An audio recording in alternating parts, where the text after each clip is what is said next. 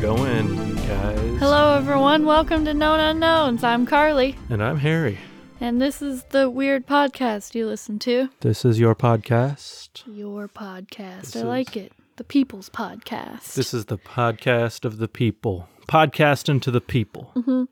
Okay, so we kind of have a lot to cover here. Mm-hmm. And you have a couple things you want to discuss. So what's number one? Well, first, I wanted to talk about how, as a podcast, we're trying to always be in on the latest trends and stuff and the newest things in popular culture and the art world and stuff. So we've decided to jump on the NFT bandwagon. And so... Well, not exactly. Well, so I don't understand what NFTs are or how they work, but we've done the next best thing, and we've installed a 12-ton coal-burning furnace in the studio, which we have been running nonstop for the past couple of days now, and we plan to keep it going whenever we record a podcast or release one. The soot has been a big problem for us just in our daily lives and stuff, and we've been hacking and coughing a lot. We've turned the whole studio into just a black hole at this point, but this is the lengths that we go to keep up to date on the latest tech in media for you, our fans. What? I didn't understand any of that, and I want you all to know that I didn't understand any of it. What does any of that mean? So, as I said, I don't fully understand. Okay, never mind. We're not getting into this. Where's our studio go? Which room is our studio going to be in? The craft room? I don't know. Probably. We'll see. Okay. Sorry. Harry, stop touching the table. You gotta stop touching the table, sir. I'm sorry. You're wiggling the microphone, and I bet they can hear it. I bet they can even hear more you telling me not to touch the table. Yeah, because right now our studio is just our bedroom. Mm-hmm. And the coal smoke has been really making it hard to sleep. To sleep. Mm-hmm. Yeah. But yeah. So we might need to bulldoze a rainforest or something to make room for the new studio if we're gonna have this big thing in it. Okay. Yeah, well, when we have a couple extra rooms over the summer, after the summer, we're trying to figure out where to put the recording studio. But that doesn't really matter because it doesn't really affect you guys. So. No, that has no bearing whatsoever on any of this. No. I mean... I'm going to say craft room, though. Okay. We're going to have an office and a craft room. Right. I'm going to say craft room. Less traffic noise. Mm-hmm. It's not by the road. Right. And easier to soundproof because there's only one window, not two windows. Mm-hmm. Mm-hmm, mm-hmm. Right. That works. I like it. Yeah. Okay. Yeah. Okay. All right. Well, Sorry, now we've got that bit that of business out of the way. Wanted to discuss that. Okay. Some other current events in this week. I'm going to talk about a woman named Marilyn Hartman, who I found out about this week. Serial what? What is she? So sorry, I saw the article. Now I'm curious. So earlier this week, at the O'Hare International Airport of Chicago, the city where that's where we live, broadcasting this from. Yeah. Live to you all across the world. Uh-huh. A 69-year-old woman was arrested for attempting to board a plane without a boarding pass or security clearance or anything. And as it turns out, she is something of a serial stowaway. Yeah. Wait, no, I saw this story. I didn't read it, but I saw it. She has been involved in at least 22 similar episodes, though according to her, it says maybe over 30 times where she has attempted or successfully managed to get on a plane and fly somewhere without having a ticket or having security credentials or anything. How?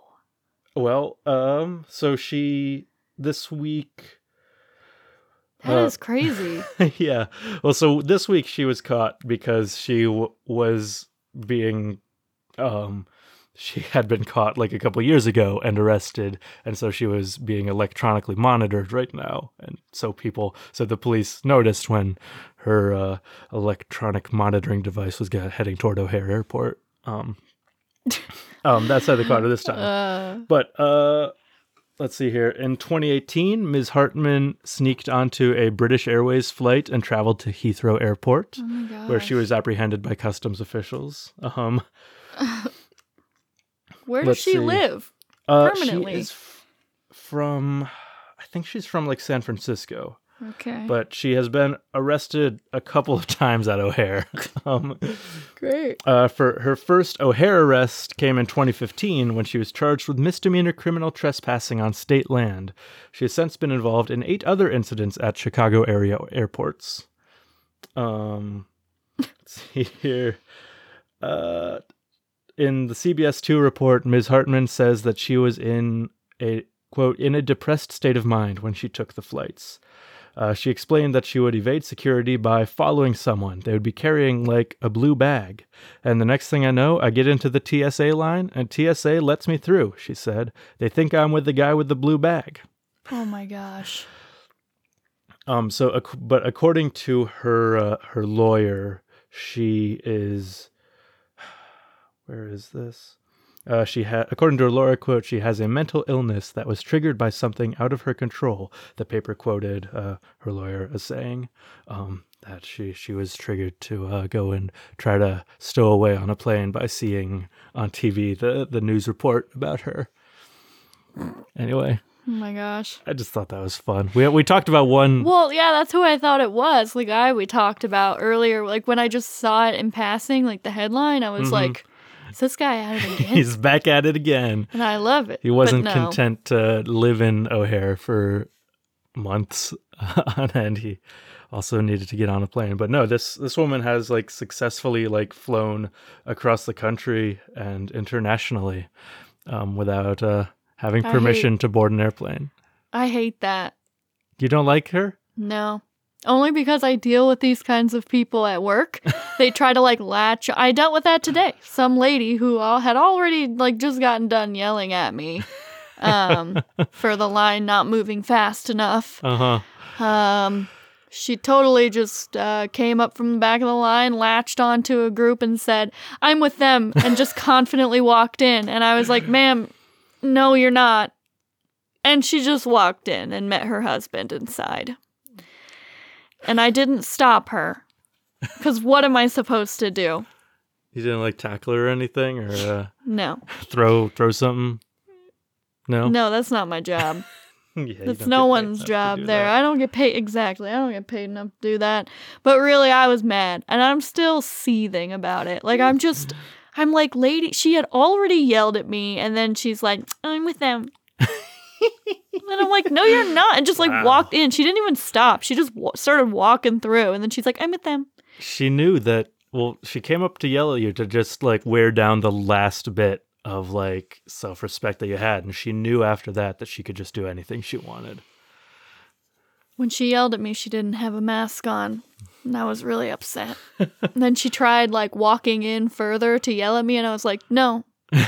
Put your mask on." She had it hanging from one ear. She had it like dangling. And I'm like, "Could you just put that over your face before you start screaming at me? I would really appreciate that." Yeah, that's cool. Yeah. That happened a lot today. It's been a rough day. It was a rough day at work. But when is it not? I feel like I come on here every day, every freaking Monday, and you hear, "It was a rough day at work today." Yes. That's a rough day. Every day is a rough day at work in the pandemic. That's quite true. For anyone who works with people, with customers. Yes, particularly in that case. Yeah. Okay. Anyway, next thing I want to talk about, also pretty quick. Just a thing that I found out about this week and piqued my interest, so I wanted to learn more about it. Cool. So, sometime in the second half of 1976, all over the world, shortwave radio shortwave radio. Wait, this is like your topic. Yeah, it's really short though. Oh, okay. Yeah, folks. Okay, so we did have 2 weeks. I'll admit it. We had 2 weeks to get things done. The time, it just slips away, I'll say. And I did start my research like 3 or 4 days ago. And I have the topic this week. It's long because I watched lots of stuff about it. I did lots of research and I spent lots of time on it. Harry didn't. I did not do anything. So he has his short little topic. Barely. I don't know. I'm just saying he had a couple small things to talk about, but I have the main story. So stick around for the main event. Yeah, just next week, Harry will have the long topic, and he'll have 1 week to do it. That's right. Okay. You'll have the long topic next week. I know. Okay. Well, I had 2 long topics in a row. Good for you. Okay. Okay, continue. Yeah, I'm lazy. Okay, just go. Sometime in the second half of 1976, all over the world, shortwave radio operators simultaneously found their signals interrupted by a repetitive tapping sound that sounded something like this. I'm gonna. Where is it? You're gonna play it? Shit, there it is. Got it. Yeah, I'm gonna play it real quick.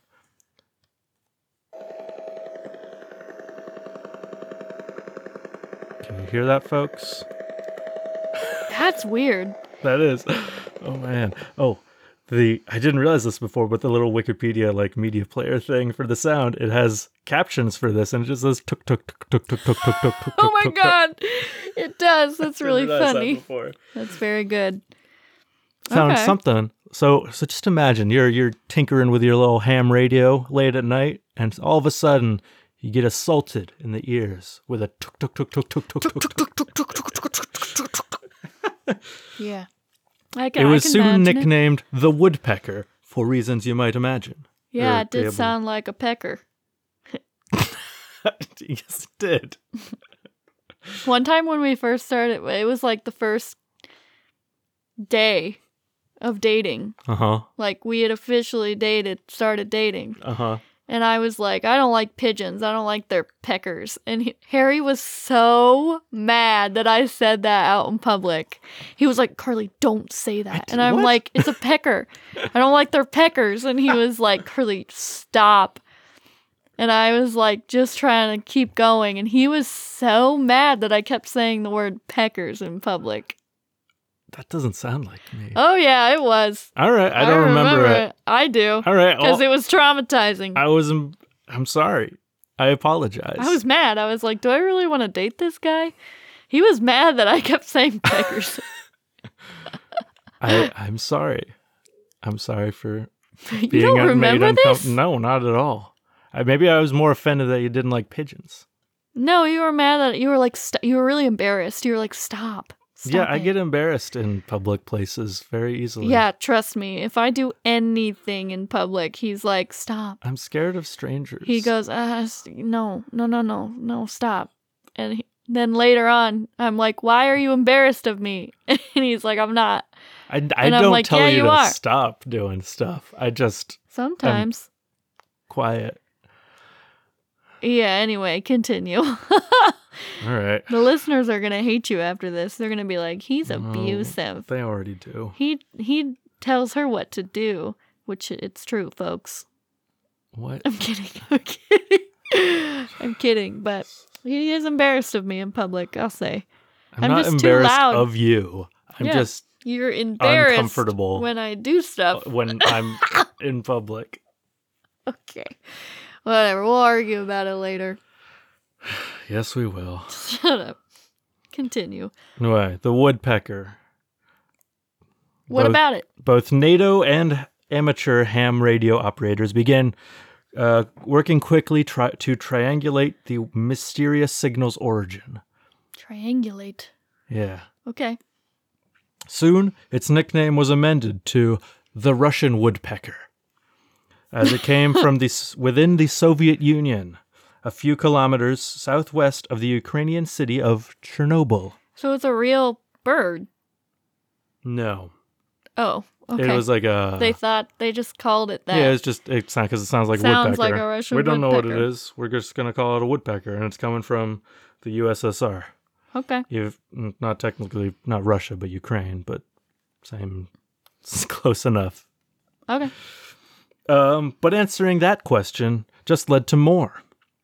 There was much speculation as to its purpose.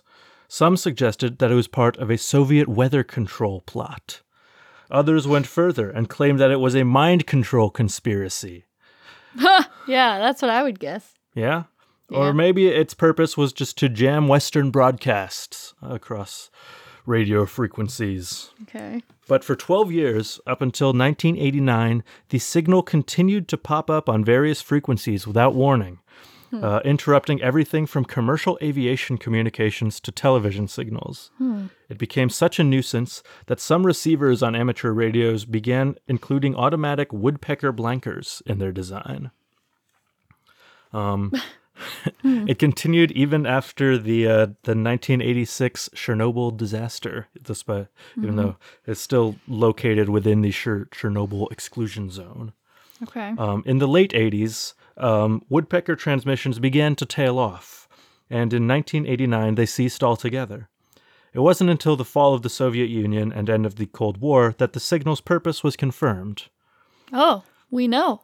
We do know what it was. Okay. Many experts and amateur enthusiasts had recognized the signal as an over-the-horizon radar system, and they were right.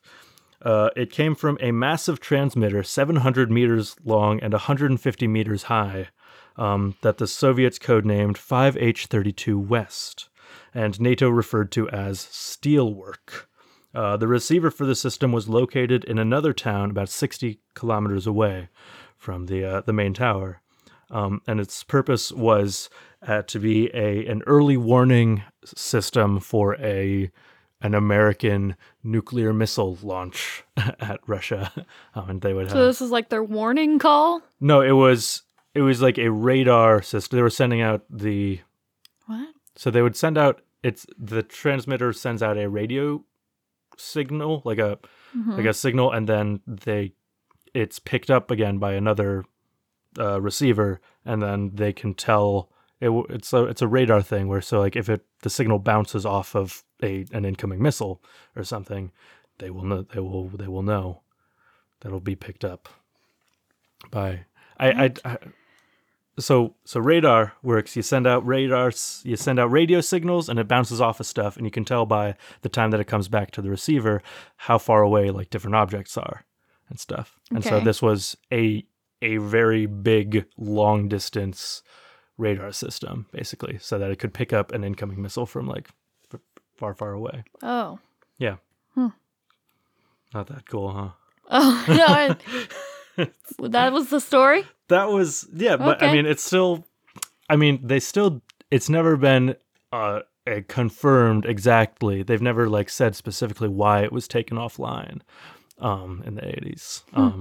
I mean, it's assumed that it's just because the other forms of long-range missile detection became more widespread. But it looks really cool. Like there's a ton of it's within the Chernobyl exclusion zone. That's part of the transmitter. It's just this giant my gosh. thing. There's another picture of it. It's really huge. Yeah, They that actually is used huge. they actually used this in the Divergent films. Yeah, you notice that I knew as it the looked wall familiar. that goes around. I was like, Mhm. this looks like something I've seen Yeah. before. I mean, it is a really wild like. That is it. That is exact. Yes. Oh my god. Yeah, they use that as like the fence or the wall of Fence, yeah, I guess those, and it is a really wild like Those piece of like Divergent sci-fi Did you ever read Divergent? machinery. No, I saw the first movie. The movies were so bad. I I didn't watched read the books. the first movie. Didn't see any others. I read those books so fast. I read them so fast. And I liked them when I read them. I don't know if there's problems with it now. I remember liking it when I read it when I was like 13. Uh-huh. So if don't come at me if there's probably, I don't remember it whatsoever, but I do remember seeing the first one in theaters. Yeah. And then it was terrible, and then everyone said the second one sucked, so I was like, I don't want to waste my money on that to go see it. I'm sorry. Yeah. Yeah. Anyway, yeah, I don't really have any. It's been featured in a lot of like science fiction stuff and Very sci-fi. Chernobyl media and stuff as an interesting, cool looking thing. Yeah. And a mysterious thing from the zone. Yeah. I don't know. Just look that up, guys. It's neat. Yeah. That is cool. All right. I'm done. Okay. Well, I'm going to get started then, because it's a long one, folks. Oh, yeah. Are you ready for it? I'm looking forward to it. I can't wait. Okay, great. I think a lot of you will have at least heard of this. Okay. It's pretty popular, the story. A lot of people know about it because it's so weird and interesting. So I'm talking about the Somerton Man. Yeah. So my sources... What? Nothing. I'm excited about this story, no, me so too. I'm ready to get into it. My sources are SmithsonianMag.com, ABC.net, Daily Mail, Daily Mail, and then I watched a documentary called Missing Pieces. That's the main documentary on this topic, and then I watched various like YouTube documentaries, like 20-30 minute long ones. I read a couple other articles. I didn't pull directly from them. I'm citing. I am telling you the ones that I pulled directly from, but I'm sure there's others that I missed that I will... Yeah, there's a lot on this topic, so... Okay. There's plenty of information out there if you want to read more, but I'm going to tell you a lot of it. Lay it on me. Okay. So, on December 1st, 1948... Wait, do you know this story? I know I've watched one thing about it with you, but I don't remember. Yeah, it was like a 25-minute long thing, and this deserves... there probably are books. It's wild. Okay. Okay, on December 1st, 1948, at 6:30 a.m., the police were contacted after the body of a man was discovered on Somerton Beach near Glenelg, about 6.8 miles southwest of Adelaide, South Australia. Okay. So we're in Australia, friends. Yeah. The two men who found the body and reported it were on a morning horseback ride on the beach. They were training jockeys, Okay. the horse guys. That's cool. So they were out on a morning horseback ride, and apparently they like passed him, and they're like, "Oh, sleeping man," and then when they were coming back, they saw him again, and then they were like, maybe we should check on this guy. So they were the ones who reported it. Okay. So he was lying back with his head resting against the sea wall, with his legs extended and his feet crossed. It was believed the man had died while sleeping. An unlit cigarette was on the right collar of his coat. A search of his pockets revealed an unused second-class rail ticket from Adelaide to Henley Beach, a bus ticket from the city that may not have been used, a U.S.-manufactured narrow aluminum comb. Apparently, I heard there were 2 combs found in his pocket, a half-empty packet of juicy fruit chewing gum, an Army Club cigarette packet, which contained 7 cigarettes of a different brand. Different from the one on his coat. Yeah, different from the one. So it was an Army Club cigarette packet, and inside the cigarettes were Kensitas. Oh, okay. Kensitas. Army. Okay. Got Yeah. it. Army Club is the brand, and the different brand of cigarette inside the packet. Weird. Which is weird, That's right? That is weird. And a quarter-full box of Bryant and May matches. Okay. All the tags on his clothes had been removed, and he had no wallet or any form of ID on him. Curious. All right. A body without an ID or wallet, that's normal. All the tags removed from the clothes, that's very strange. What does that mean, Harry? I don't know what it means. It could mean anything. You don't know? Okay. When I hear that the tags have all been removed from someone's clothing, Well, we'll get into this later. I mean, it either means that the person wearing the clothes didn't want the clothes to be identified, or the person who killed the body, didn't want the body to be identified by the clothes. Well, apparently they were... Well, okay, we'll get into it. There's more. Okay. Okay, there's so much to this story. It gets wilder and wilder. So this is weird, but it just gets weirder. Like, Okay. This is the coolest case I've ever read. It is about a dead body, so I feel bad, but this is cool. Okay. It makes a good story. All right. Witnesses who came forward said that on the evening of November 30th, they had seen an individual resembling the dead man, lying on his back in the same spot and position where the body was later found. Okay. A couple who saw him at around 7 p.m. In this documentary, they interview these people. Mhm. These people who saw him on the Okay. beach. They were on the beach that night or something. Noted that they saw him extend his right arm to its fullest extent and then drop it limply. Sorry, hang on. Ugh, sorry. Yeah, so at 7 p.m. the night before, they said that they saw this guy laying on the beach, and they just saw him extend his arm and then drop it limply. Another couple who saw him from 7:30 to 8 p.m., during which time the streetlights had come on, recounted that they did not see him move during the half an hour in which he was in view. So they were just like sitting on a bench right before the beach, like looking out at the beach. Then they saw this guy laying on the beach and he wasn't moving. Right. Let's see. Although they did have the impression that his position had changed. Okay, so they didn't see him move, but Yeah. it seemed like he moved while they were there. Yeah. Although they commented between themselves that it was odd he was not reacting to the mosquitoes surrounding his face, they had thought it more likely that he was drunk or asleep and did not investigate further. Yeah, if I saw him, I'd be like, is some drunk guy or some sleepy man on the beach, like he's sleeping on the beach. I would not assume dead guy. Yeah, I mean, Especially if I saw him move once, I'd be like, okay, yeah. yeah, I'd be a little worried that it was a dead but I wouldn't do anything about it. I would say, none of my business, and I'd move on. Yeah, no, I don't know what I would do. I'd say, yeah, he's probably sleeping. Yeah, I'd say, Harry, we have to go check on him. And you'd be like, he's just sleeping, it's fine. Yeah, exactly. One of the witnesses told the police she observed a man looking down at the sleeping man from the top of the steps that led to the beach. Witnesses said the body was in the same position when the police viewed it. Okay.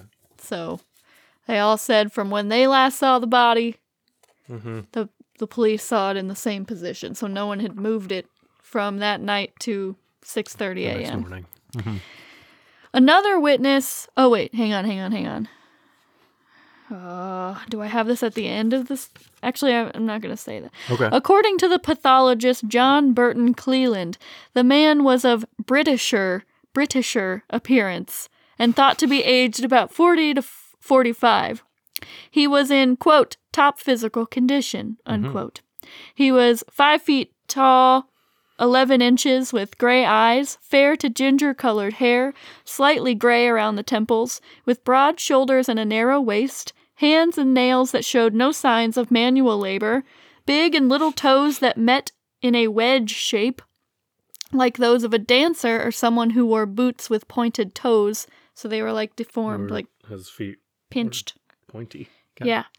And pronounced high calf muscles consistent with people who regularly wore boots or shoes with high heels or performed ballet. He was dressed in a white t-shirt, a red, white, and blue tie, brown trousers, socks and shoes, a brown knitted pullover, and fashionable gray and brown double-breasted jacket of reportedly, quote, American tailoring. All labels on his clothes had been removed, and he had no hat, which was unusual for 1948. I don't know, or wallet. He didn't have a wallet either. He was clean-shaven and carried no identification, which led police to believe he had committed suicide. Finally, his dental records were not able to be matched to any known person. That's weird. That's weird to me. That is interesting. Yeah. Well, you'll probably tell me how hard they looked. I'm sure they looked very hard. Yeah. They couldn't find any, no dental records of this guy. This guy's got... Weird. I think that's strange. His teeth have never been seen before. Yeah, I guess not. Okay. The body reached the Royal Adelaide Hospital 3 hours later. There, Dr. John Barclay Bennett put the time of death at no earlier than 2 a.m., noted the likely cause of death as heart failure. Oh my God, so all those people who saw him at like 7 p.m. He's probably still alive. He's probably still alive. Yeah, which makes sense if they all kind of saw him shifting. Mm-hmm. Yeah. Noted that likely cause of death as heart failure and added that he suspected poisoning. The doctor noticed one trouser pocket had been neatly repaired with an unusual variety of orange thread. And I only note this now, like these are what he noted when he did his look down of the guy. So those were the things he concluded. Poison, 2 a.m., odd orange thread. Repaired his pocket. An odd variety of orange thread. Yeah, we'll get into it later. It's not much, but it adds to the identity of this man. Okay. So that's why I'm mentioning it here. Got it. By the time a full autopsy was carried out a day later, the police had already exhausted their best leads as to the dead man's identity. And the results of the postmortem did little to enlighten them. It revealed that the corpse's pupils were smaller than normal and unusual. And, were smaller than normal, and it was unusual that a dribble of spittle had run down the side of the man's mouth as he lay, and that, quote, he was probably unable to swallow it, unquote.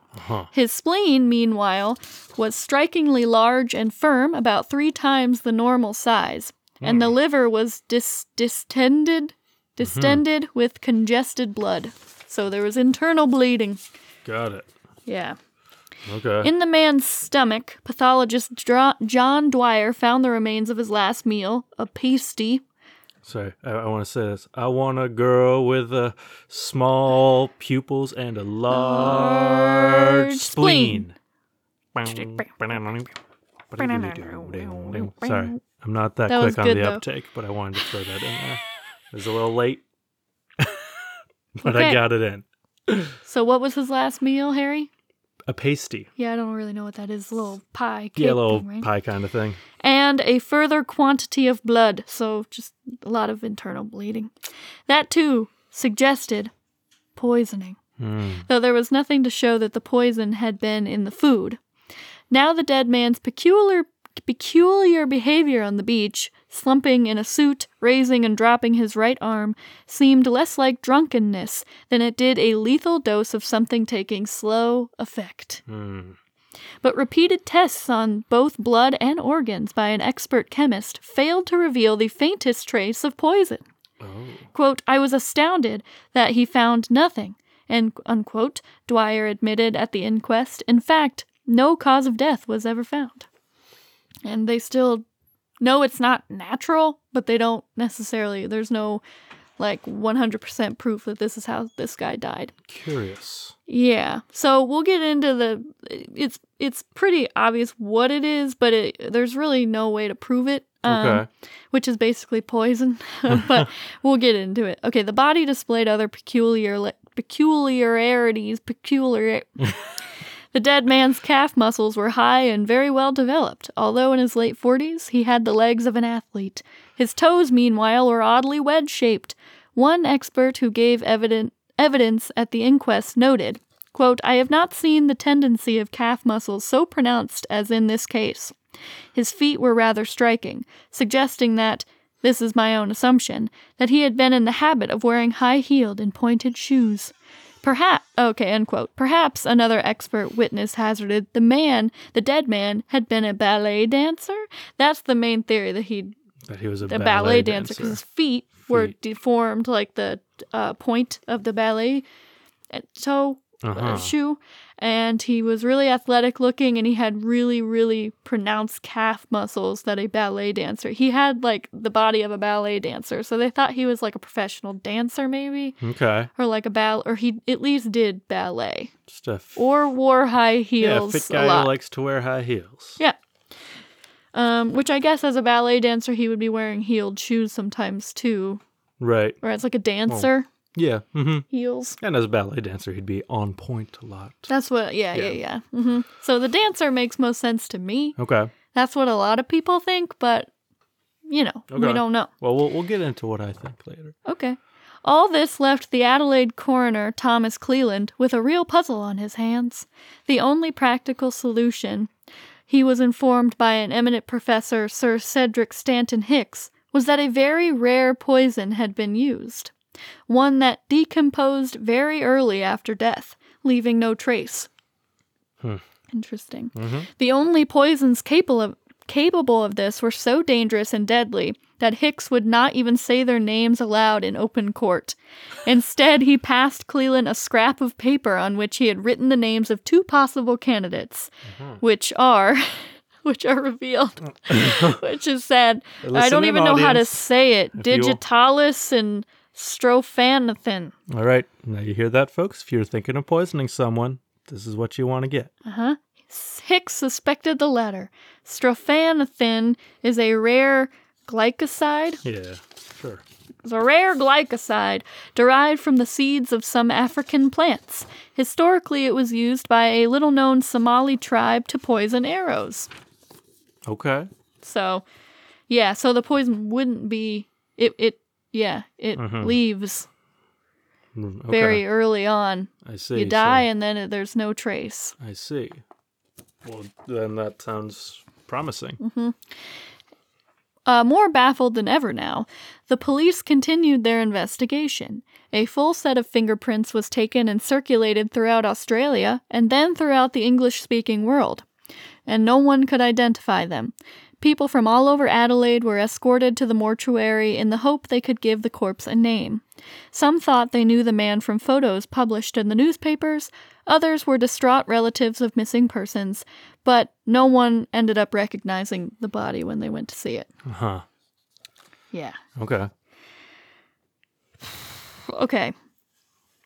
Let's see. Oh, okay, so it gets more interesting from here. Isn't this wild, though? It is this is interesting. weird. It's just this guy. We don't know how he died. Okay, but we're going to find more information here. Right. Well, there's lots of points in this story where it's like, here's more information. But here we get another break in the case, I'll say. Okay. By January 11th, the South Australia police had investigated and dismissed pretty much every lead they had. The investigation was now widened in an attempt to locate any abandoned personal possessions, such as left luggage, that might suggest that the dead man had come from out of state. Right. That meant checking every hotel, dry cleaner, lost property office, and railway station for miles around. And it did produce results. Interesting. On the 12th, detectives were sent to the main railway station in Adelaide and were shown a brown suitcase that had been deposited in the cloakroom there on November 30th. Oh. The day before the man was found dead on the beach. Right. The staff could remember nothing about the owner, and the case's contents were not much more revealing. Okay. But the case did contain a reel of orange thread identical to that used to repair the dead man's trousers. So that is what made it clear that this suitcase is this dead man's stuff. Right. So it does get weird. So the thread found was not even sold in Australia, but it was made and sold in America. Okay. So he's most likely from America, or he had recently traveled there. But painstaking care had been applied to remove practically every trace of the owner's identity. The case bore no stickers or markings, and labels had been torn off from one side. The tags were missing from all but 3 items of the clothing inside. These bore the name Keane, K-E-A-N, or T. Keane, T.Keane. So Keane was spelled differently. 2 different Keens. But it proved impossible to trace anyone of that name, and the police concluded, an Adelaide newspaper reported, that someone had purposely left them on, knowing that the dead man's name was not Keane with or without an E. Because why would... Right, if you're going to take... If you're going to, mark your stuff with your name... Yeah. So it was apparently 2 pieces of clothing and 1 laundry bag that he had in his... It was a bag that you would put laundry in that had Keane on it. I see. With an E. And I think the clothes had Keane. With no E. Super weird, right? It is weird. The remainder of the contents were equally inscrutable. There was a stencil kit of the sort used by the third officer on merchant ships responsible for the stenciling of cargo. Okay. A table knife with the haft cut down. A coat stitched using a feather stitch unknown in Australia. A tailor identified the stitchwork as American in origin, suggesting that the coat and perhaps its wearer had traveled during the war years. But searches of shipping and immigration records from across the country again produced no likely leads. So this guy just doesn't exist in any of the systems, which is strange. And even in the suitcase, no ID, no wallet, no identification whatsoever. All tags are removed from everything. Yeah. So he doesn't want anyone to know who he is. Right. That's the thing. Because the killer obviously didn't remove the tags. They were all removed from the clothes inside his suitcase, too. Right. The police had brought in another expert, Joe Cleland. Oh, wait. Oh, this is where it gets super weird. Okay. Okay, are you ready? Yes, tell me more. Okay. This is wild. Okay, so they had, like, nothing else to do, so they decided to bring in another expert. John Cleland, a professor of pathology at the University of Adelaide, to re-examine the corpse and the dead man's possessions. Right. So they're like, let's get a fresh set of eyes on this. Yeah, you've been talking about him a little bit before, right? Quoting some stuff from him. Yes. But now he's coming in. Now we're meeting him for the first time. Yes. Okay. In April, 4 months after the discovery of the body, Cleland's search produced a final piece of evidence. So he got to see the body and the clothes he was wearing and the things that were on his person and the stuff in the suitcase. Okay, saw that. So yeah, he got to like look at everything. Right. And one that would prove to be the most baffling of all. Oh. Cleland discovered a small pocket sewn into the waistband of the dead man's trousers that he was wearing. Oh. When he was found. Okay. Previous examiners had missed it, and several accounts of the case have referred to it as a secret pocket, but it seems to have been intended to hold a fob watch. Instead, inside, tightly rolled, was a minute scrap of paper, and that he had to use tweezers to get inside and grab. The pocket was so small and the piece of paper was so tiny he couldn't get it in with his He couldn't get it out with his fingers. Which opened up, proved to contain 2 words typeset in an elaborate printed script. The phrase read, "Tamam should." Oh. Or Tamam should. The scrap of paper discovered in a concealed pocket in the dead man's trousers, Tamam should. TAMAM. Yes. SHUD. Yes. Is a Persian phrase, and it means it is ended. Interesting. Or like the end. And this dead guy found on the beach had this rolled up inside a tiny little pocket in his pants. Weird. Crazy that he even found it. Yeah. But he did. No one found it. And then, that's crazy to me. Yeah. And this opens up the whole case. Like, it's... Okay, we'll get to it. But Isn't that weird? That is weird. That's very weird. I don't have any tiny hidden pockets sewn into any of my pants. Yeah. That I know of. Maybe I do. Maybe they got stuff in them.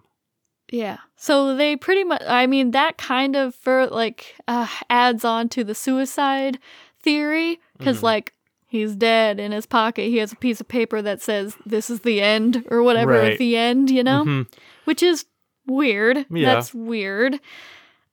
So Frank Kennedy, the police reporter for the Adelaide Advertiser, recognized the words as Persian and telephoned the police to suggest they obtain a copy of a book of poetry, the Rubaiyat of Omar Khayyam, but we're just going to say the Rubaiyat. This work, written in the 12th century, had become popular in Australia during the war years in a much-loved translation by Edward Fitzgerald. It existed in numerous conditions, but the usual intricate police inquiries to libraries, publishers, and bookshops failed to find one that matched the fancy type. like the fancy font. Right. At least it was possible, however, to say that the words Tamam Shud or Taman with an N should, as several newspapers misprinted. It's actually Tamam Shud. Okay. But yeah, a mistake. Yeah, in a lot of the articles, you'll see that it's Taman Should, but it's Tamam Should.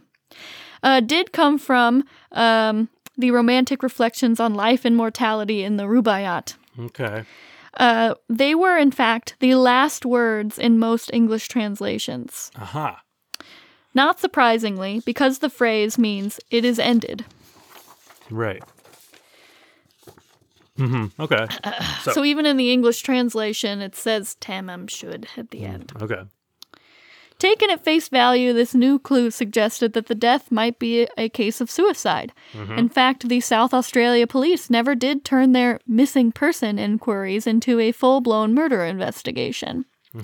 But the discovery took them no closer to identifying the dead man, and in the meantime, his body had begun to decompose. So arrangements were made for a burial, but conscious they were disposing of one of the few pieces of evidence they had, the police first had the corpse embalmed and a cast taken of his head and upper torso. They actually interview in this documentary the guy who did the cast. Wow. Yeah. So, after that, the body was buried, sealed under concrete in a plot of dry ground specifically chosen in case it became necessary to exhume it.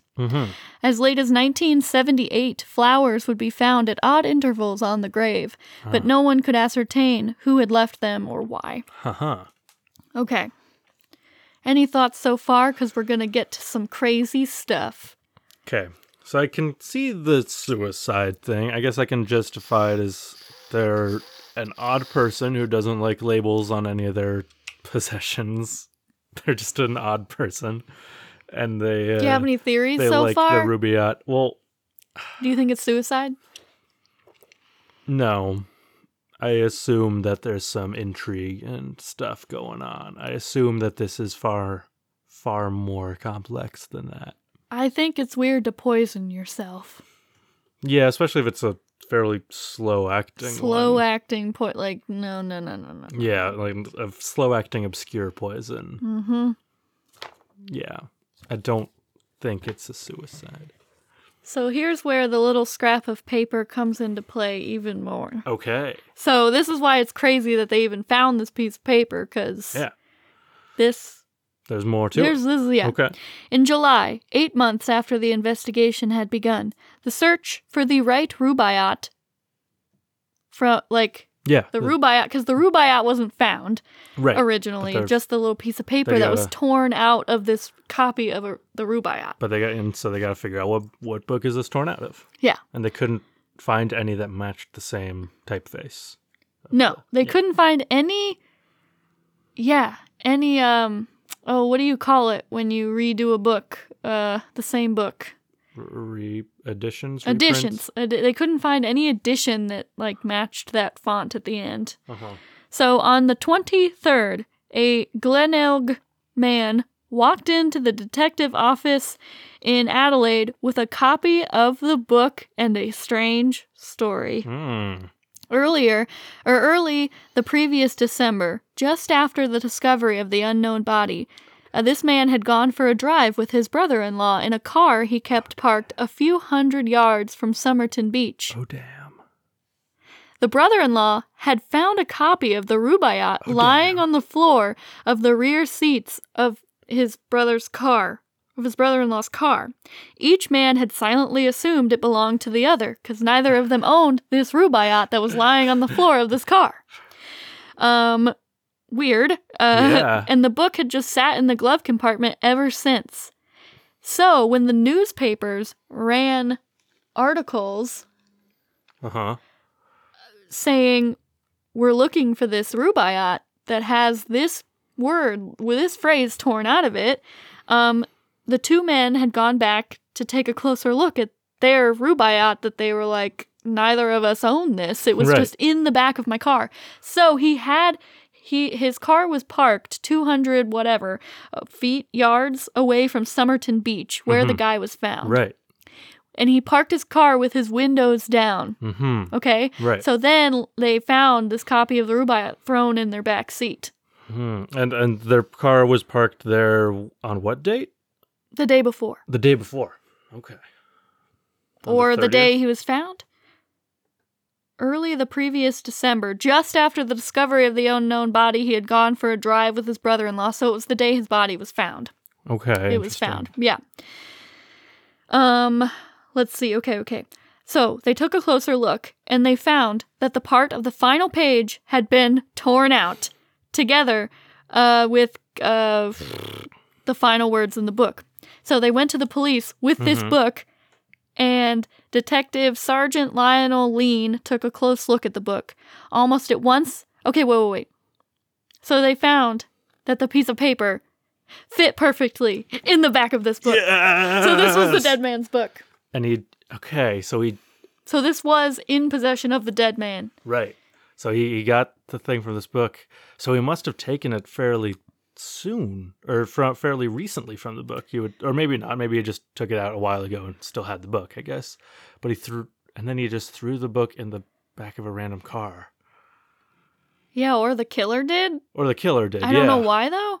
Or the killer had the book, tore it out as like a little note, left it in a little pocket, and then threw it out the... But I'm assuming he had the book and threw it in... However, it ended up in this random guy's car. Yeah.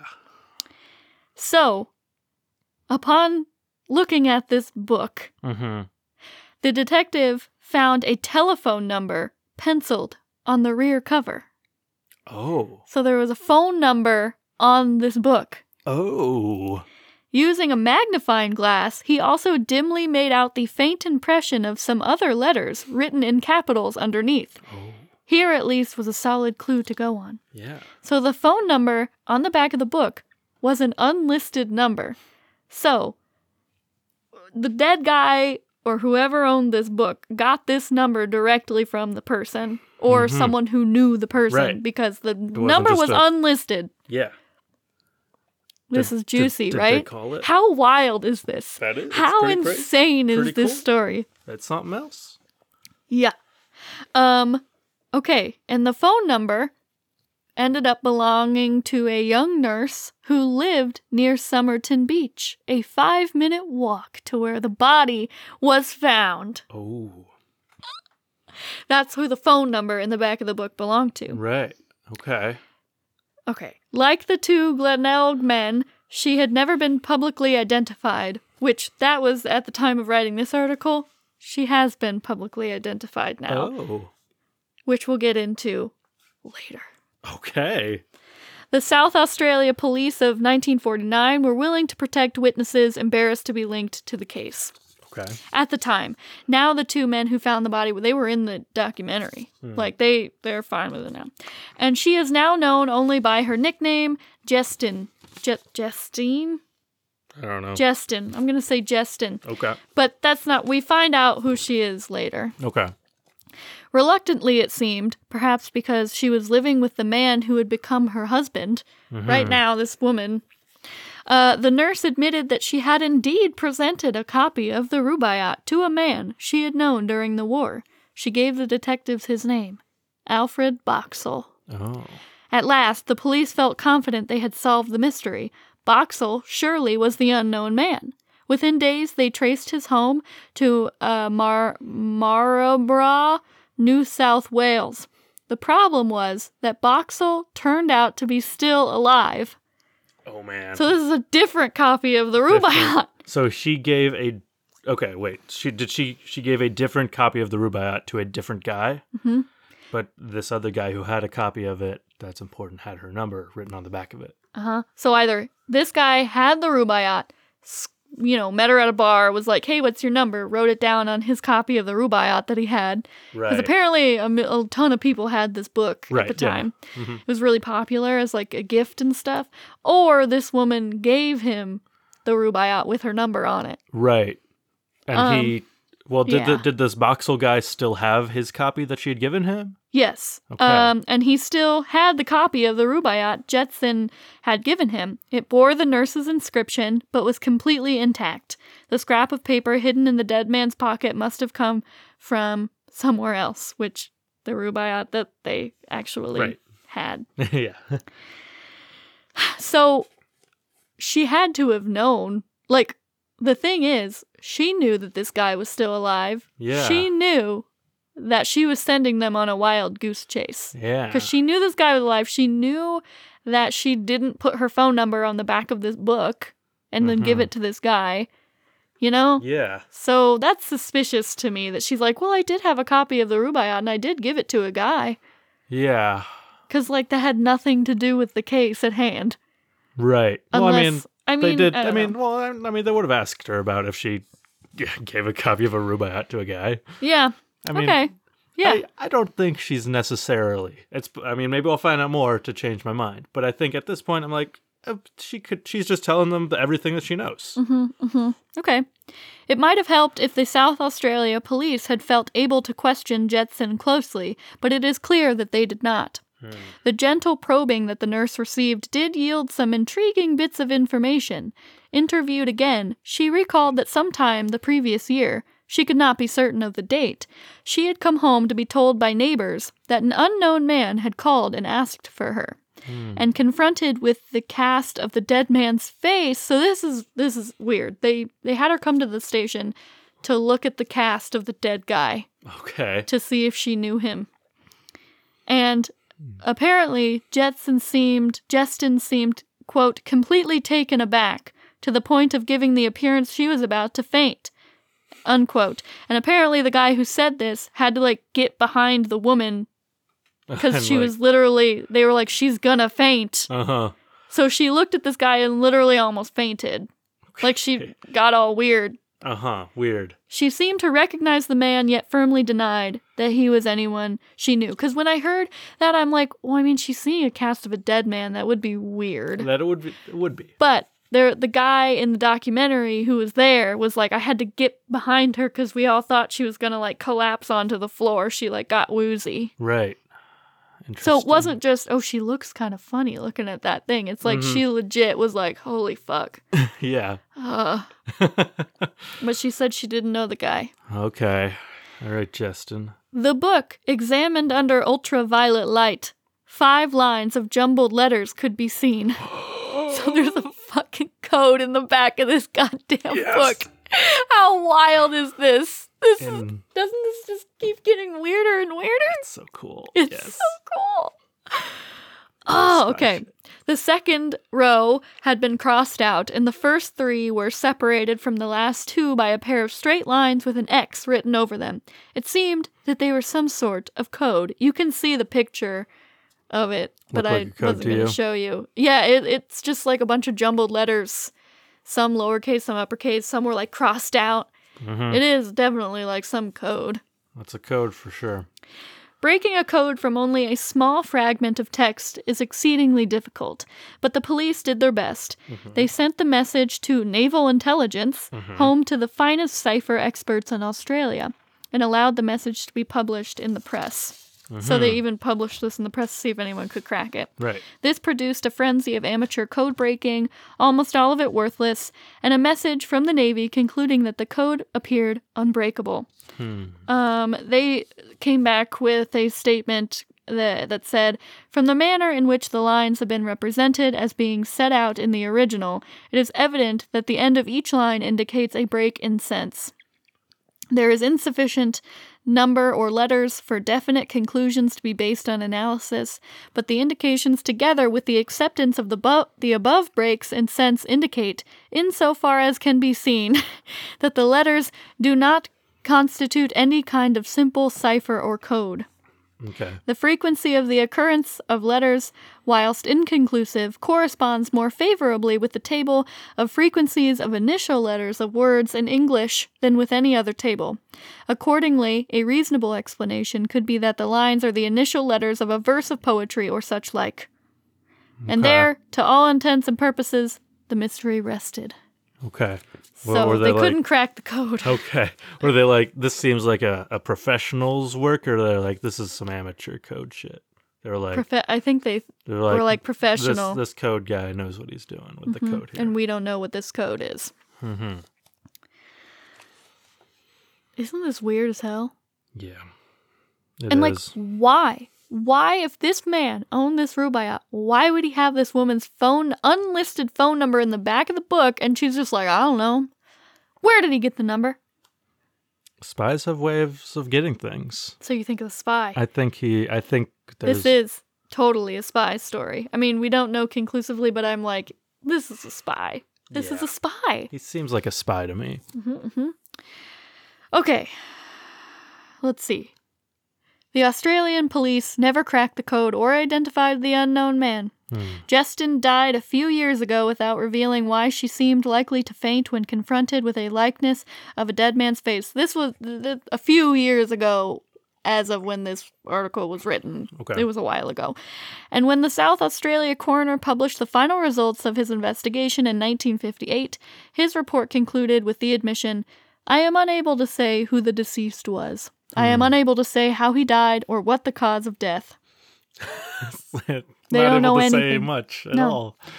It's that he's dead. Okay. So that's the end of this chapter in this story. But are we ready for more? Well, if there's more, then let me more. have it. Okay, so we're going to go into a little bit more about this Jestin character. We learn more about her. Oh, yeah, I was suspicious And of why her. she's definitely connected to this guy. She's a spy, too. They're Possibly. They're a spy couple. Okay, Harry, have you read this? Because these are theories. Okay. We'll get into it. It's like the Americans. I know, that's so true. In recent years, though, the Tamim Shud case has begun to attract new attention. Amateur sleuths have probed at the loose ends left by the police, solving one or two minor mysteries, but often creating new ones in their stead. Stead. And two especially persistent investigators, retired Australian policeman Gary Feltis, author of the only book yet published on the case, and Professor Derek Abbott of the University of Adelaide, have made particularly useful progress. And they are currently still working on this case. Both freely admit they have not solved the mystery. First, the man's identity remains unknown. It is generally presumed that he was known to Jestin, and may well have been the man who called at her apartment. But even if he was not, the nurse's shocked response when confronted with the body cast was telling. So those who argue against this theory point to the cause of the man's death. How credible is it, they say, that someone would commit suicide by dosing himself with a poison of real rarity? Yes, I agree. Digitalis and even Strophanothin, the poisons, I don't know, can be had from pharmacies, but never off the shelf. Both poisons are muscle relaxants used to treat heart disease. Okay. There has been persistent speculation that the dead man was a spy, due to the circumstances and historical context of his death. Yes. So at least two sites relatively close to Adelaide were of interest to spies: the Radium Hill uranium mine and the Woomera Test Range, an Anglo-Australian military research facility. Yeah. The man's death also coincided with a reorganization of Australian security agencies, which would culminate the following year with the founding of the Australian Security Intelligence Organization. Yeah. This would be followed by a crackdown on Soviet espionage in Australia, which was revealed by intercepts of Soviet communications under the Venona Project. Did any of those communications say, we killed a guy and he doesn't know anything about it? And they don't know anything about it. I don't know. Okay. The apparently exotic nature of the death suggests to these theorists that the unknown man was possibly a spy. And I agree. Because in other spy cases, where they think maybe this woman or man or person is a spy, all the tags are removed from their clothes. And they all die in mysterious ways. And they don't have any identification, and their information can't be found in any systems. because they're a freaking spy, Right.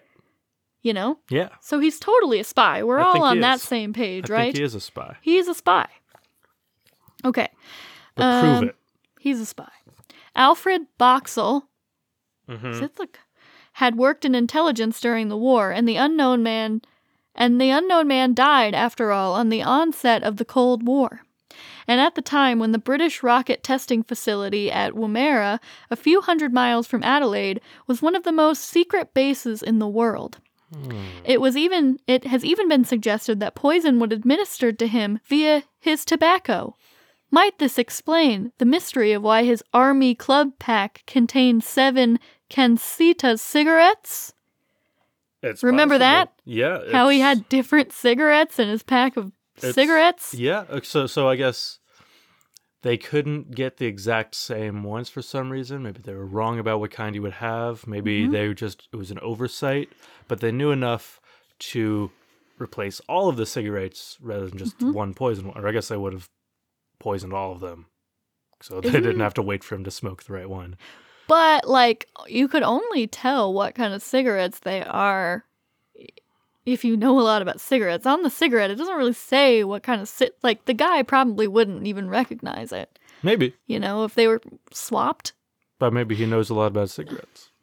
I Maybe- mean, he smoked the cigarette that poisoned him. Mm-hmm. If it was. I think that's a good theory, that he smoked it. That could be. Yeah. I mean, It was in the cigarettes. Why were his Why cigarettes not? different? That's weird to me. It is Okay. weird. Far-fetched as it seems, there are 2 more genuinely odd things about the mystery of the Tamim Shud that point away from anything so mundane as suicide. More. Okay. Tell me more. The first is apparent impossibility of locating an exact duplicate of the Rubaiyat handed in to the police in July 1949. Exhaustive inquiries by Gary Feltis at last tracked down a near-identical version with the same cover published by a New Zealand bookstore chain named Whitcomb and Toombs, but it was published in a squarer format. So they they couldn't find anywhere like an identical book. They could just find a kind of a similar one. That was- it seems this copy was trying to imitate. Interesting. Add to that one of Derek Abbott's leads, and the puzzle gets yet more peculiar. Abbott had discovered that at least one other man died in Australia after the war with a copy of the Rubaiyat poems next to him. The man's name was George Marshall, and he was a Jewish immigrant from Singapore, and his copy of the Rubaiyat was published in London by Methuen, a 7th edition. So far, so not especially peculiar. Yeah. But inquiries to the publisher and to libraries around the world suggest there were never more than 5 editions of Methuen's Rubaiyat, which means that Marshall's 7th edition was as non-existent as the unknown man's Whitcomb and Toombs appears to be. Oh. Both of these Rubaiyats found by these dead men never existed. Oh. I mean, and also that's weird. What? Also, the Rubaiyat would be since it was apparently a really popular book at the time, it would be a good thing to have. Or, I mean, it would be if you're using that for coding and stuff, that'd be a great thing to have with you. Doing a book code. Isn't that crazy? Might the books have been used? Might the books not have been used at all, but disguised spy gear of some sort? Say one-time code pads? Yeah, exactly. That's what I was They going to use say. the They just mass-produced these Rubaiyats, Mm-hmm. but they didn't do it right. Isn't that so weird? Yeah. The Rubaiyats they owned were not real Rubaiyats. That is weird. They were never published like editions of the Rubaiyat. Don't you think that's weird? So they must have been like code books. Is that okay? So do we think that is a mistake on the part of the spy agency making them not quite right, like having these mistakes, or is that intentional so that they can like tell their Rubaiyat apart from other Rubaiyats? I don't know. It sounds like they tried to make it as close to the real thing as possible, though. Right. Yeah. I don't know. That I found the most compelling almost in this story. I'm like, wait, they couldn't even track down an identical, these didn't exist. Right. That's really weird. And there was a freaking code written in the back. Mm-hmm. How weird is that? That's real weird. Ugh. I don't know. Okay. Okay. Okay. All right. Let's see. Which brings us to the final mystery, Mm-hmm. I think. I don't know. This could have just been copy and pasted. There's a lot more here, I think, and we're already at a 1 hour and 9 minutes, but this story is good. Going through the police file on the case, Jerry Feltis stumbled across a neglected piece of evidence. A statement given in 1950... Okay, so this is not the final piece of thing I'm presenting you with, but by a man who had been on Somerton Beach that night. Okay. There on the evening that the unknown man expired, and walking toward the spot where his body was found, the witness, a police report stated, quote, saw a man carrying another on his shoulder near the water's edge. He could not describe the man. Okay. At this time, this did not seem that mysterious. The witness assumed he'd seen someone carrying a drunken friend.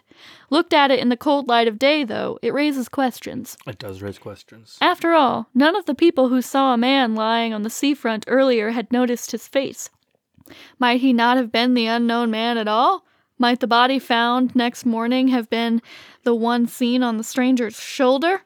And, if so, might this conceivably suggest this really was a case involving spies and murder? Oh, wait, so this guy saw a guy carrying another guy after the other people had seen a guy laying there? I don't know. I guess so. Interesting.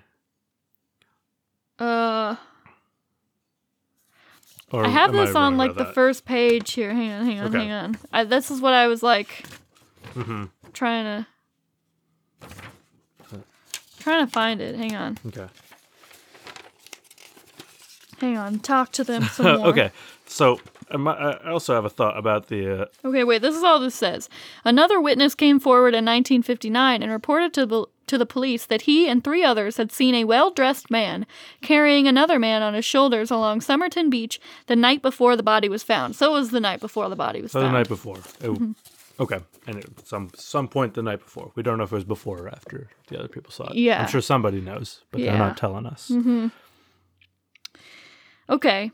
What were you going to say? I was going to say about his high heel stuff. I'm guessing he wore as a spy, he wore disguises sometimes, or maybe quite often. Yeah, So I was thinking the same thing earlier. What- I'm like, well, if he wears disguises a lot, maybe he disguises himself as a woman. Yeah, he's clean shaven, fit stuff. Maybe he frequently disguises himself as a lady. And so he has high heel feet. So here's the final theory I will present to you today, which is a couple theories, but it all involves this mysterious nurse woman whose number was found in the back of this book. Yeah. Okay. Who, at this point, every investigator in the frickin' case, like, has a hunch that she knew the guy. Okay. What else you got on her? So we're gonna learn some more about her. But, Okay. so, final theory. Could the man have been having an affair with the Adelaide nurse? And could they have made a love child together? Oh. This is wild. Oh no, this computer's gonna die. Uh-oh. Hang on, go get my charger. Okay. Go get my charger, I'll pause it. Hang on, folks. Okay, we're back. And yes, I did say love child. Together. Okay. Are you ready? Yeah. No. This is good. This is Okay. compelling. All right. Maybe. Okay. Quote, I'm not alone in believing she knew who the Somerton man was. I think just about every policeman involved in the case has the same opinion, and unquote, Professor Abbott told Daily Mail Australia. He says, moreover, I believe it's likely that she had his child. Well, why does he think that? So Mr. Abbott believes the pair had a secret relationship due to the location of where the dead man's body was found and the fact that her phone number was scribbled on a piece of paper found in his pocket. Or on the book. Sorry, that was miswritten. Okay. And the number was unlisted. So, this mysterious woman, her name was Jo Thompson. Or Jessica. Okay. Both. She went by Jo. Okay.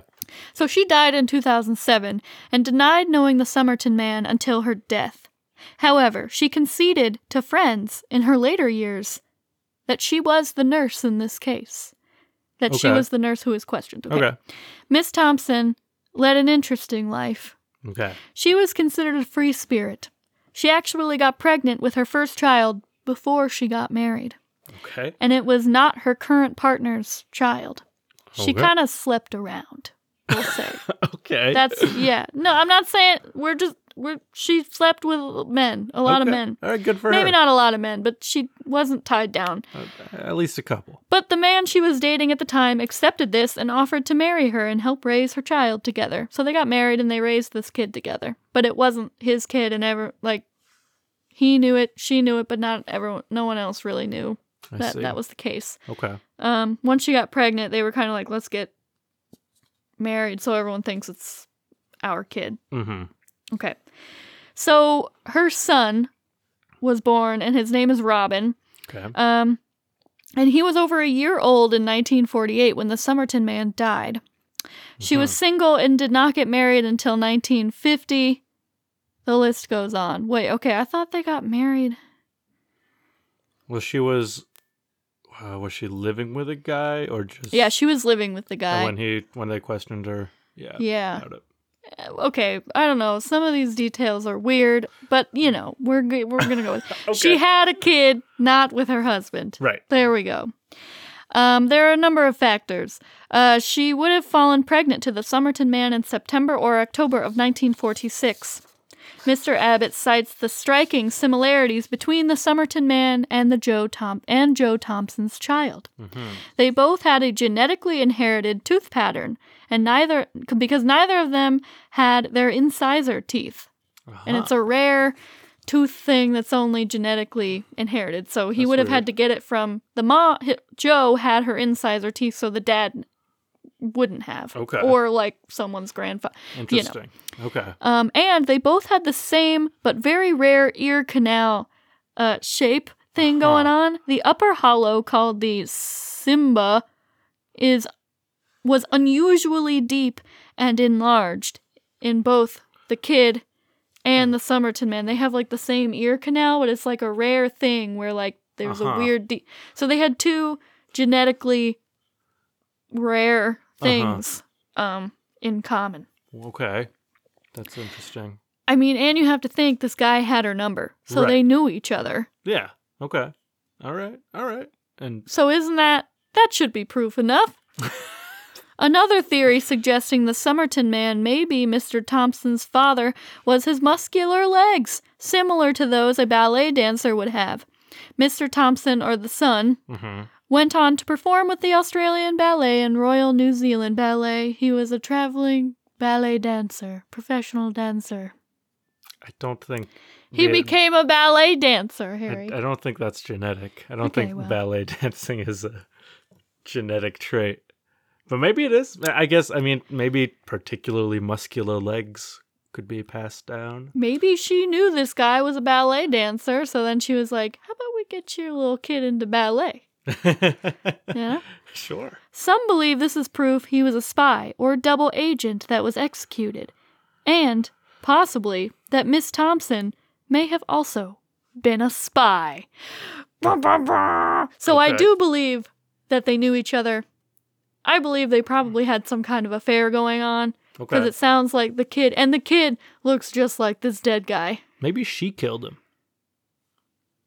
Yeah, Because he was. that could she also be possible. So, didn't want him to be the father of her kid. well, if they're both spies, they weren't supposed to be together. So he would have been executed if they were both spies. Okay. But also, I think they had a kid together.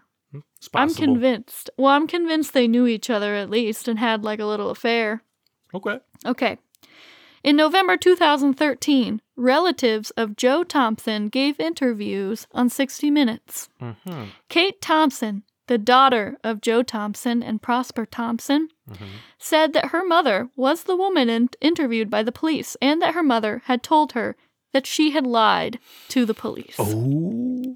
Joe did know the identity of the Somerton man, and his identity was also, quote, known to a level higher than the police force.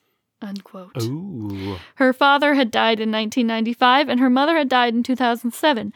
Kate Thompson suggested that her mother and the Somerton man may both have been spies, noting that Joe Thompson taught English to Russian migrants. Migrants. Mm-hmm. She was interested in communism and spoke fluent Russian, although she would never disclose to her daughter where she learned it or why. And the daughter said sometimes she would just hear her mom on the phone at night, like talking to someone low in like Russian. And then when she'd be like, "Why are you speaking Russian?" she'd be like, "Go back to bed." Oh man, it's just like the Americans. Harry, isn't that weird? That is weird. Why did she speak Russian? And why did she teach Russian? She was a freaking spy. Sure. Yeah. I mean, there's, you know, I mean, a lot of people who aren't spies teach and speak Russian, I think. I assume they're not all But spies. she also knew the identity of the Somerton man and said that his identity was known to a level higher than the police force. Mm-hmm. And she admitted to knowing this guy. Yeah, I mean, I'm... Do you when think you they put had it a all kid now? together, it's possible. I mean, I think don't they had a know. kid Maybe. Yeah, I mean, it seems possible. However, Mr. Abbott dismissed the Hollywood-styled theories. Quote, "I would be surprised if they turned out to be true." Unquote. Okay. "I think this is a love story, not a spy one, and one jilted of love. Anything is possible, but I don't find the spy scenario plausible, which I think is dumb. If you think they made a love child together, why couldn't she be a spy?" Yeah. He doesn't think either of them are spies. And I'm like, no. Then He's who a spy. cares? Who cares about these people if they're not spies? No, he's a spy. Yeah, he's a spy. Why is there a code in the back of this non-existent book and he has no tags on his clothes and he has Keen written all over the place with no right spelling? What? He has no ID, no wallet, nothing. And he has poison in him. Harry, he's a freaking spy. I think he's a spy. I know. Okay. Mr. Abbott said DNA testing could be done to help finally shed light on the mystery. Quote, "If we want to establish that a descendant of Robin is related to the Somerton man, this could be done by extracting the Somerton man's DNA after an exhumation and comparing the two," he said. "If we want to identify the Somerton man himself, this is a different issue. The way we would do that is find descendants of his cousins by putting the DNA data on the genealogical DNA database." Mm-hmm. Database, whatever. "We could then trace those cousins back to a common ancestor and then work forward to find the Somerton man. We know this works because this is exactly the technique used by genealogists who specialize in finding an adopted child's real parents." Mm-hmm. Okay, so there is also a petition asking South Australia's Attorney General to have the Somerton man exhumed Okay. to figure out who this guy was. So those are all of the theories. Uh-huh. What do you think? Do you think they could have had a kid together? Yeah, I think it's possible. I think he's a spy. I think That's he's like a spy. definitely. I think she could be a spy, or she could have just gotten involved with this guy, and then she's like, "Oh God, he was a spy, and now he's dead," and she's like, "Oh my God, I can't be with you." You know. Yeah. I think they were in love. I think they knew each other. Okay. Yeah, they probably. Do you think they knew each other? How did he have her phone seems- number? I mean, a spy can get a person's phone number, but I'm just saying. That's also true, but why? I don't. Maybe she was a nurse. Maybe she had an in with someone who worked at one of these That's true. testing sites. The If he's a spy, radium mine. he would know how to get someone's phone number. So Mm-hmm. maybe she didn't know this guy, but I'm going to assume she did. Yeah, probably. Yeah. Well, I mean, she admitted to knowing, or the daughter says she admitted to knowing the guy and said she would never tell anyone, like, "Oh no, I'm not saying I know the guy, but I know the guy. I'm not going to tell anyone I know the guy, but I know the guy." Right. That's sketchy, right? Mm-hmm. We all know she knew the guy. So, a little fun part of this story that I'm going to end with, okay? Yeah. So, Rachel Egan is Robin Thompson's daughter. So, Robin Thompson is Joe Thompson's Mm-hmm. kid, Son, okay? yeah. Mm. Or son, some people think had an affair. So, Joe Somerton man had a baby named Robin, and now Robin has a kid named Rachel. Okay? Yes. That's right. Which means if Derek Abbott's theory is correct, she is the Somerton man's granddaughter. That would if would the follow. theory is correct, that would be the Somerton's man's Right. granddaughter. Not that Rachel knew anything about this while she was growing up. As a baby, she'd been put up for adoption by her parents, Robin and Roma. Quote, I grew up not knowing I was adopted. However, there were many aspects of me and my adopted family that were very different. I always had a passion for ballet and dance and theater, and I always wondered where that came from. Maybe ballet she is said. genetic. I mean, you have an athletic build, you have a nice body, like you're able to be a dancer. You Right. could pass those athletic traits on to someone, you know? Mhm. And if Joe knew the guy, she'd be like, well, he was a good dancer. He was a ballet dancer. Let's get him into ballet. You know? Yeah. Then, when Rachel was in her 20s, her mother, Roma, made contact with her. She explained she had been a dancer with the Australian Ballet and had fallen pregnant with Rachel while dancing in New Zealand. So Robin and his wife were both ballet dancers. Once reconnected, Rachel moved to Brisbane to be closer to her mother, which is where Derek Abbott tracked her down. So Derek Abbott wanted to find this woman so he could, like, test her DNA against some hairs they found in the cast. Okay. They haven't done it yet, I don't think, but Okay. he wanted to track this lady down, also to see if she had any of the similar traits, like the missing incisors in the ear. So he sent her a letter about the Somerton man, and while at first they discussed the case, they soon started talking about their own lives. Quote, it turned out that we had a lot of similarities with our upbringings. Like me, he wasn't planned, and his parents were quite young and they were students, Rachel said.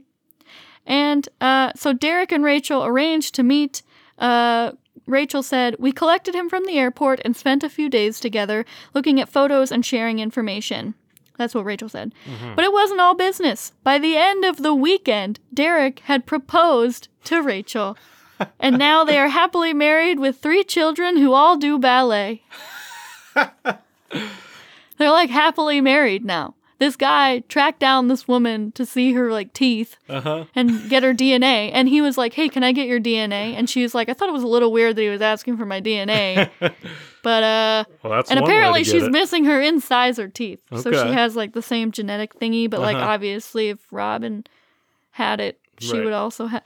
Anyway, they fell in love after that weekend and they're really cute together. And they have like kids and they're very happy. And they're like, yeah, we want to know if this guy was my granddad, you know, and they're just like, let's get the body exam so we can test the DNA, you know? Yeah. And now they're like, yeah. And in one of the documentaries I watched, yeah, they were like, they showed their kids like doing ballet classes. They're like little, but they all dance.